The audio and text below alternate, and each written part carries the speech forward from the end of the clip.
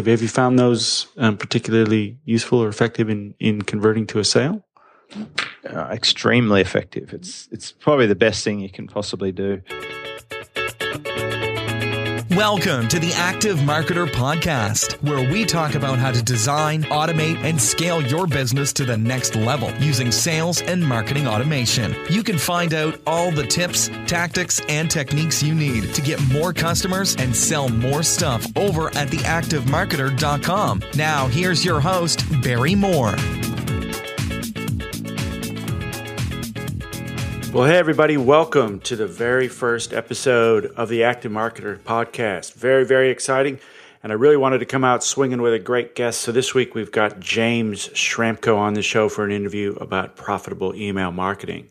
But before we get to that, I just want to tell you a little bit about what you can expect from the upcoming episodes of the Active Marketer Podcast.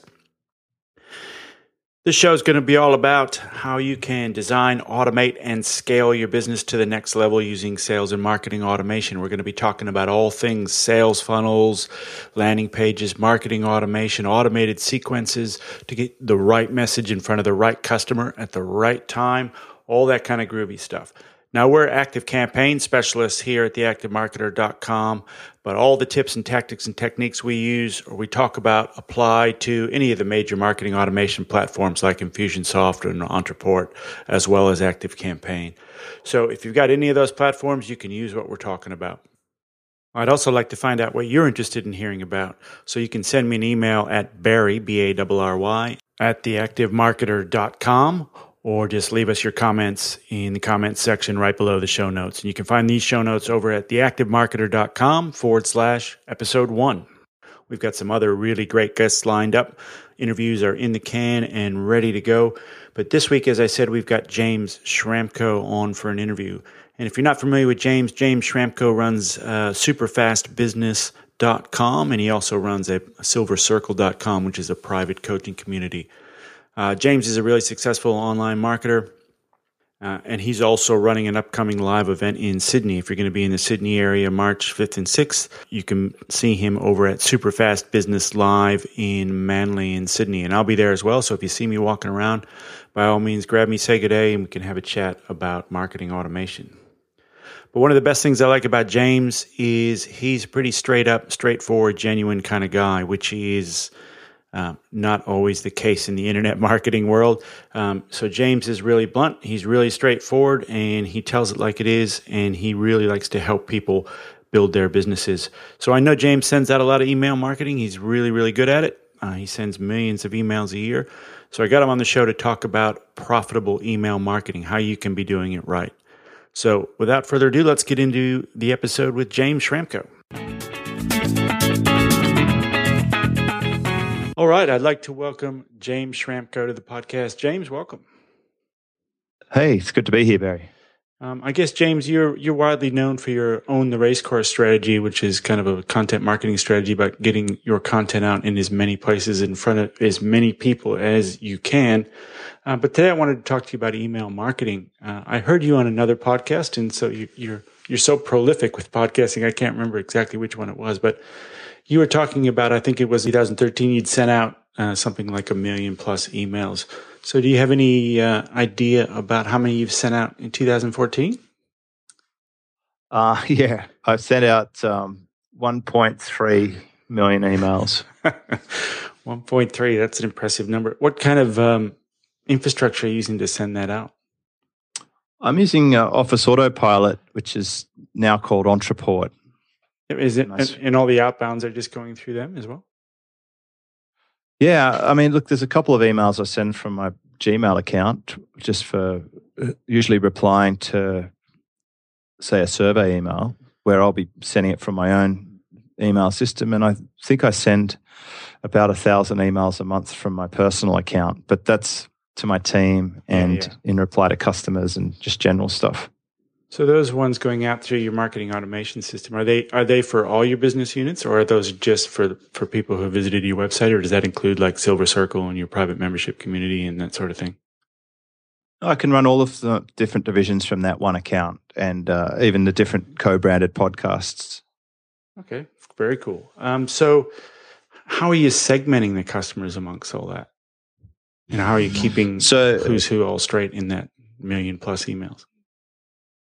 Well, the really good thing about a system like that is that you can tag people with labels, and then you can make up groups depending on what tags people have. So you can be very specific with who you're targeting, and you want to have the right message to the right person at the right time. And it's very easy to do that with a system that allows you that ability to segment. So if someone comes in from a podcast, we can tag them as being from the podcast. And then I can make a group up saying, hey, everyone with this tag, we'll call this the podcast list. So if we put a new episode out, we can only just email those people and not sending a broadcast to everyone.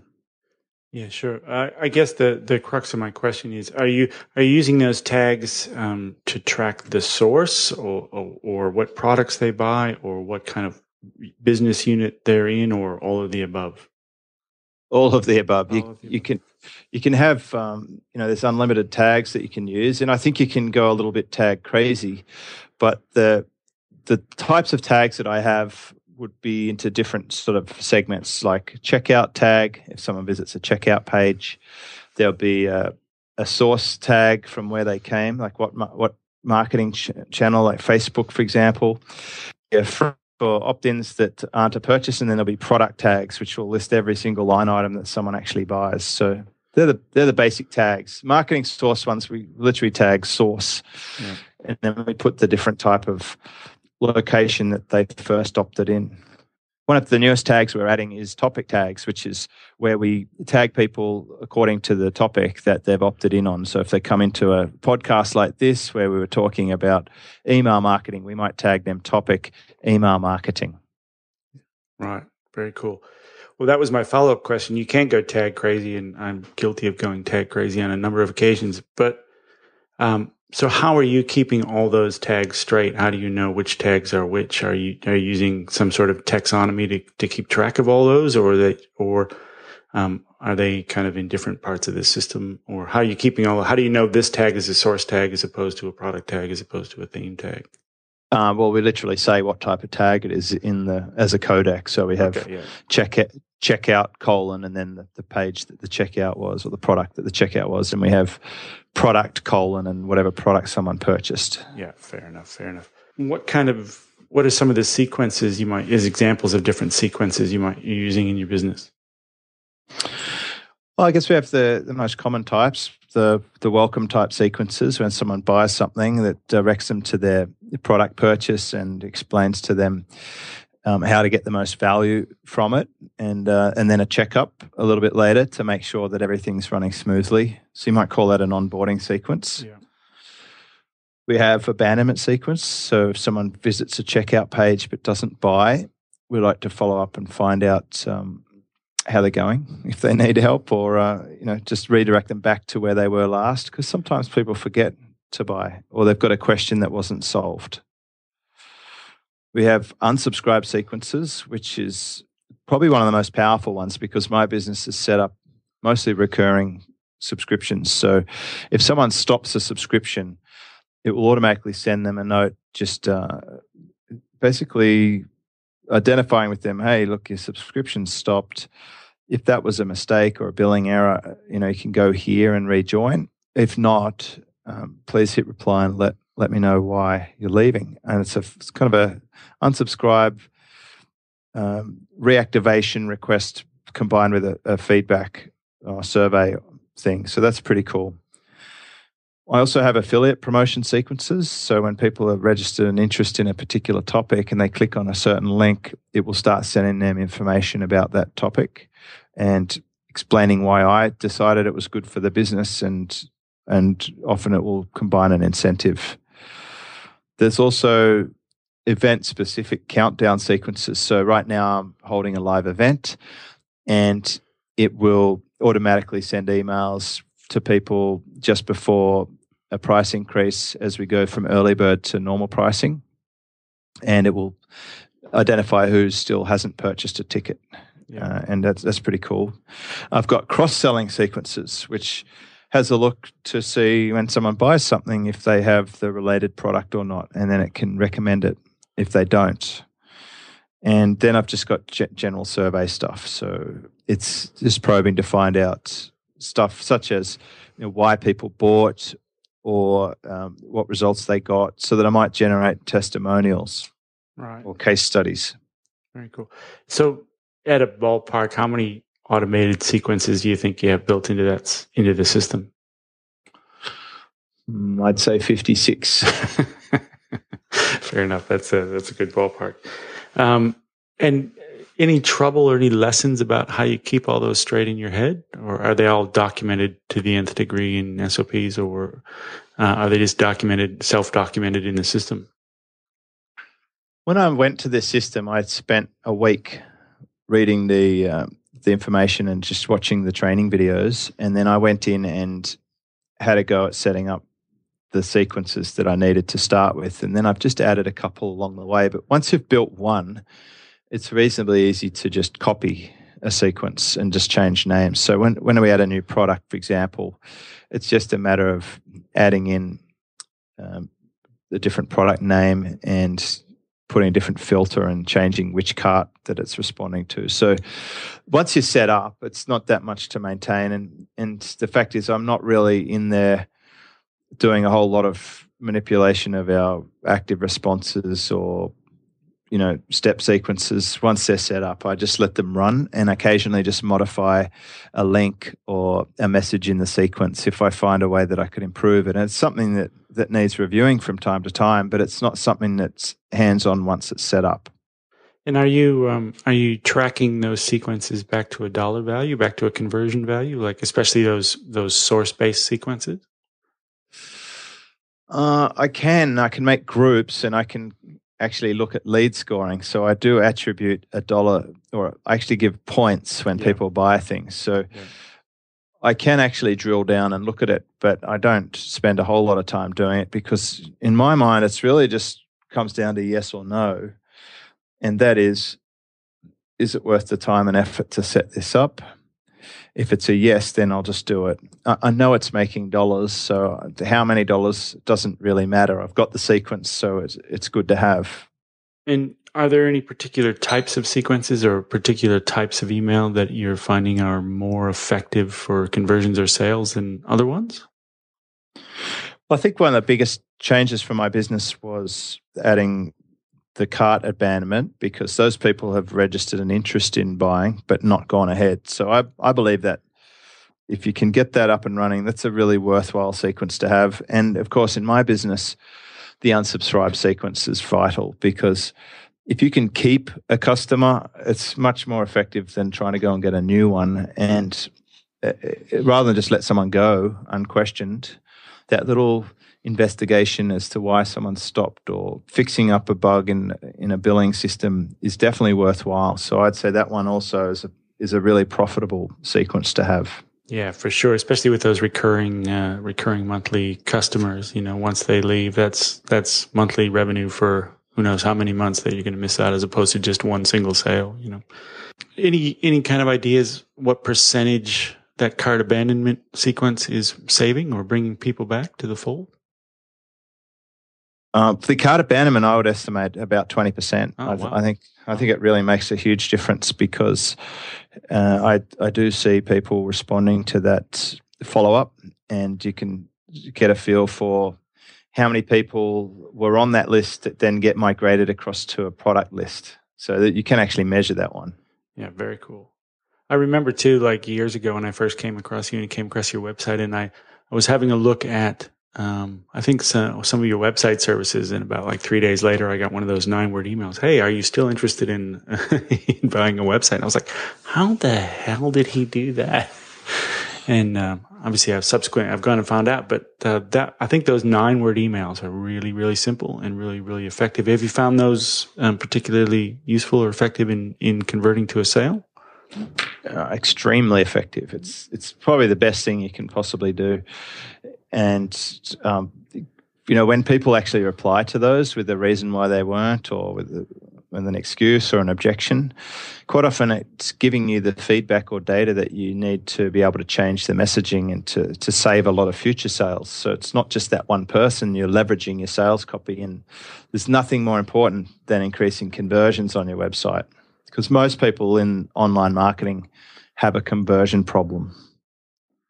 Yeah, I think everyone says, it's easier to convert more of the people you have than to go out and try and double your traffic or something like that. But and it's all about conversions and good copywriting. And if you have those feedback loops, like those sequences, and if you can get people to reply, and those exit sequences that you've got going on when people stop a subscription, then obviously that's a feedback loop to make your copy better, make your conversion rate go up. So yeah, really good tip there.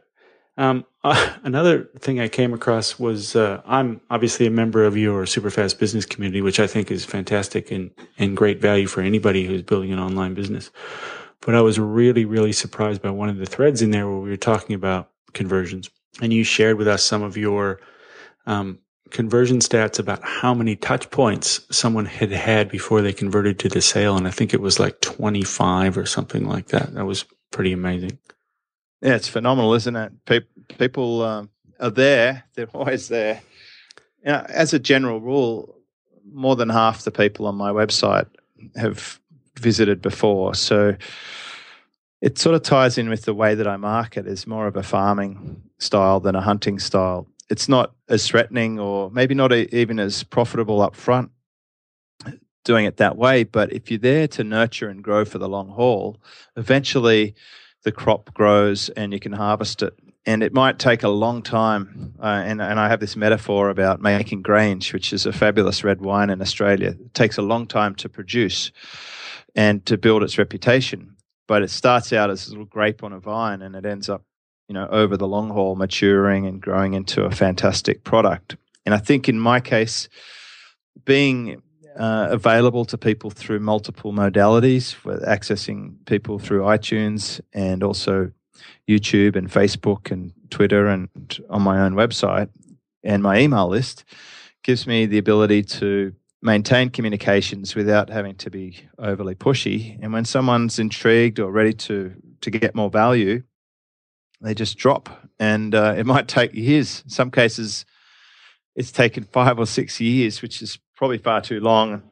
But it's a great snowball effect. It just keeps going. So those people who, if you're doing that hunter and gather type effect where you're trying to shoot the game as they wander into the field rather than nurturing and get him to come back, you would have lost that sale, after 2 minutes. But since you're nurturing those people, they keep coming back. And I would imagine you've had people in your membership community that have been there for years and years and years and years and probably will never leave. Exactly. These people stay for a long time, and the lifetime customer value is extraordinary. I just wanted to loop back to something you said about Facebook and Twitter, and I know you don't use those very much, and you're more kind of prolific in blog posts and videos and especially podcasting, very prolific in podcasting. I find it interesting that you don't have to resort to kind of what I find is spammy tactics of. I know you do a bit of retargeting, but it seems to be all the rage at the moment that as soon as, you look at someone's product on a website somewhere, they're following you around for days and days and months with the retargeting cookies. How have you found that retargeting experience? Well, I've been able to generate sales to my event for like 1 cent in ad spend. Wow. So that's pretty impressive. But do you have a guideline for how often you do it? Because the reason I ask is because I looked at someone's product on their website. I won't say who it was, but and it was a seminar that they were giving, and I was thinking about going to it, and I needed some more time to consider it. But then for the next kind of 2 weeks, every single website, like at least 30 times a day, their ad was in front of my face, and it got to the point where it's just like, right, I'm never going to this thing now. Just out of principle, because they've been hitting me up 30 times a day for the last 2 weeks. It was ridiculous. I think retargeting it's a tool, and it can be used rightly or wrongly. A knife can cut a steak, or it can stab someone. So you've got to be sensitive to the different levels of people's tolerance, and also it's got to fit with your overall idea about how you want to be in the marketplace, how long you want to be in the marketplace, and how you want people to perceive you. But for my retargeting, it's very, very bespoke. I'm really zooming in on just the right person for what I'm trying to achieve that I sincerely believe is going to help them be better off. So, if someone visits the checkout page for my live event, I don't see any major harm in just putting a live event banner for that person. Or if they're on my email list, it's kind of nice to be able to run a little ad for them in Facebook, just nudging them, because what I found as a promoter is that every single time I run an event, every year, people leave it to the last minute. And I think it's sort of helping them out if they can access an early bird ticket, make a little bit of a saving and help me shore up my event and give me some stability in what's happening and prepare better. So I think it's a win-win if it's done right. And absolutely, yeah, you could take it too far or reveal that you know so much about the customer in the ad, which is a bit sort of creepy. No one wants to know that you know everything about them. Yeah, exactly. You want to be, you don't want to be that guy that's just totally stalking everyone just for a sale. But at the same time, everyone in Australia is carrying around a Flybuys card that they swipe at the supermarket checkout, and it reveals absolutely every item that they've ever purchased, and I'm sure they get targeted for advertisements offline. So this is it's not an unusual or a new concept when you think about it. It's just that some people get too excited about it and push it too hard. And like most markets and most tactics, it's the internet marketers who go and break things and push things to the limit and start getting banned and making it more difficult for everyone who's a little more controlled about their approach. Yeah, very true. Very true. Just going back to that social media, Facebook kind of stuff, is that been a kind of a conscious choice that you don't want to really engage too much in that channel, or is that just not where your customer avatar is, or it just doesn't resonate with you? Or well, I think I don't want to spend my life on Facebook. Yeah. I just think that's the saddest thing ever. I see people on there like 12 hours a day, and I think, what sort of life are they living? That doesn't appeal to me, but I do use those channels. I'm using them for advertisements. I do upload my podcasts and syndicate there, but I wouldn't spend more than an hour and a half on Facebook a week. And I think in 5 to 10 years from now, there'll be some great declaration that Facebook or social media sites, let's not target them, is some kind of social cancer that's destroyed society and communities. So I leave my phone now when I go out to a meal or a coffee shop. I'm switched off from technology a great deal of the time compared to my peer group, and I just don't think everyone else can see what they're actually doing. If you watch people walk down the street, they nearly get run over because they're texting and walking at the same time. It's a scourge of society, and these lifestyle marketers who are on Facebook 24 hours a day, that's just a joke to me, and I don't understand why other people fall for that. Yeah, it's not exactly. I don't need to see what my next door neighbour ate for breakfast. And I'm not that interested in some funny video of a guy slipping over or whatever. To me, life can be much richer than that. I'd rather be paddling around the Pacific Ocean on a piece of fiberglass catching waves or reading a great book. Everyone's got their own thing, but for me, I don't need to have social media as a distraction to living. And I think that people aren't really considering where they're spending their time, and they'd be horrified if they were to look at it on a spreadsheet or something. They say the average American watches like 7 or 8 hours of video a day. That's frightening to me. Yeah, that's pretty bad. And I remember I was catching a ferry in Brisbane, and we were waiting for the ferry to come. It was a beautiful day, and we're sitting on the river, and it was just a magic little, a natural environment there. And there was 6 other people waiting for the ferry as well, and they all had their heads down on their iPhones, and I'm sure they were all on Facebook seeing what their neighbors had for breakfast. And I was like, lift your head up. It's a beautiful day. You're right by the river, Aside from that, if you're going to be spreading all your content on social media, it provides very little incentive or rarity or specialty in people accessing your premium content. I think people just dilute themselves too much. All right. Just to loop back to the email stuff. So you do a lot of coaching and mentoring, and Are there common mistakes that you see people make when they set out to do email marketing for their business? Well, I think the shotgun blast is a pretty common one. That's where you have one big list and you blast it over and over again. It's kind of selfish if you think about it.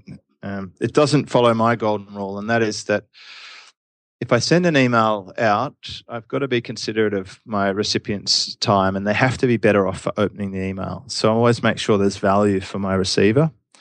And I also want to make sure that it's segmented and appropriate. So for them to get value, it's got to be relevant. It's got to have context. They've got to have agreed to be on the list. It's got to be at a frequency that is fair and reasonable. And they have to think, this is good. I don't want to unsubscribe. That's really what I'm trying to achieve on a list. So more laser segmenting than shotgun. Yeah, one shot, one kill, as they say. And just finally, I was wondering if you might be able to share a simple sequence with the listeners that they could go away and implement in their business that might help. Well, I would say if you were to follow up on something that you've sold a few days later with just an open question that's something like, hey, Barry, a few days ago you purchased a XYZ. I'm just wondering how that's going, ? And it's just something like that. People get a chance to reply and say, oh, it's really good. It's better than I thought. Or, oh, actually, I'm still waiting for something, or I haven't didn't feel like it specifically addressed my concern, or whatever. So it gives you a chance to save an otherwise bad experience. And this is especially relevant if you have a service for sale, because services are a lot about expectation matching and being able to fulfill on expectations. Because when we're marketing and selling, it's pretty common that people hype up the sales letter a bit, but you do actually have to deliver once they've purchased. Yeah, exactly. So the sequence is quite a simple sequence. It's just a post-purchase follow-up to see how everything's going. And you can come up with your own wording on that. But I like to receive those in my inbox. I like to respond. It's 99% positive. And I screenshot the positives and I put them in my little positive file.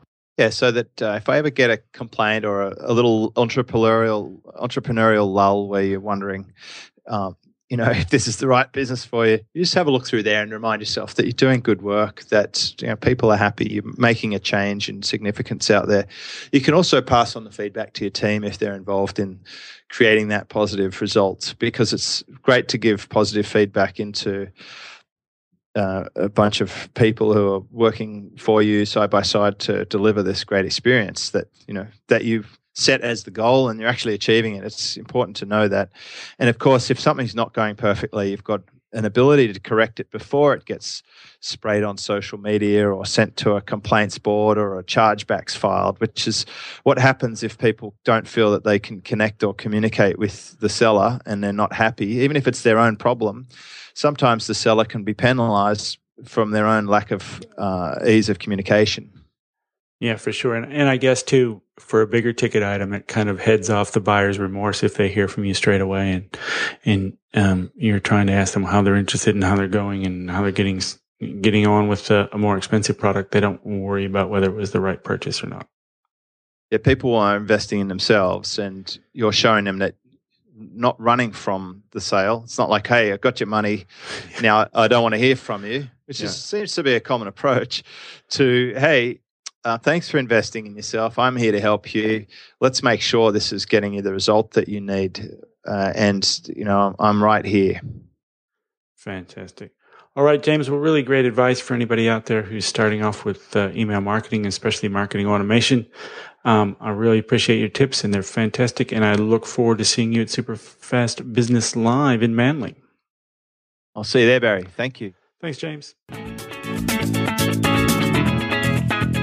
Wow, some really great and useful tips from James there. I really enjoyed that. I hope you got something out of it.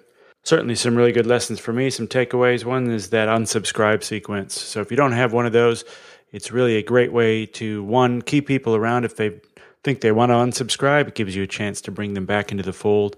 I've seen this done really well by Vishen Lakhiani from Mind Valley as well. If you try to unsubscribe to their list, it takes you to a page, actually, that's got a video from Vishen who talks all about Mind Valley and tries to keep you engaged. It's a really good example. I'll link to it in the show notes there. Some other takeaways there are that, James said he uses a philosophy for people have to be better off for opening and reading the email, and I think that's a really good outlook and a really good strategy to have when you start drafting emails that you're going to send out to your customer list. Make sure they're packed with value and they help your customer along their journey to the next step in their journey. So really good stuff there. If you want to review everything, it'll be all in the show notes over at theactivemarketer.com/episode 1. All the links we mentioned and a bit of a review of what we talked about will be there. And again, I'll be in Sydney, in Manly at Superfast Business Live, March 5th and 6th. If you happen to be in the area, you see me walking around, or you want to have a sit down and chat about marketing automation, by all means, send me an email or grab me if you see me walking around down there. Some really great episodes coming up on the Active Marketer podcast. We've got interviews with John Logar and Jake Howard, Dan Norris, and Andre Chaperone coming up as well. So make sure you don't miss any of them. Head over to theactivemarketer.com/podcast and sign yourself up, and we'll send you emails out when all the new episodes are published so you don't miss anything. Thanks for tuning into this episode. We look forward to seeing you next time on theactivemarketer.com, and get out there and design, automate, and scale your business to the next level. See you, everybody. Thanks for listening to the Active Marketer Podcast. You can find the show notes and all the latest marketing automation news over at theactivemarketer.com.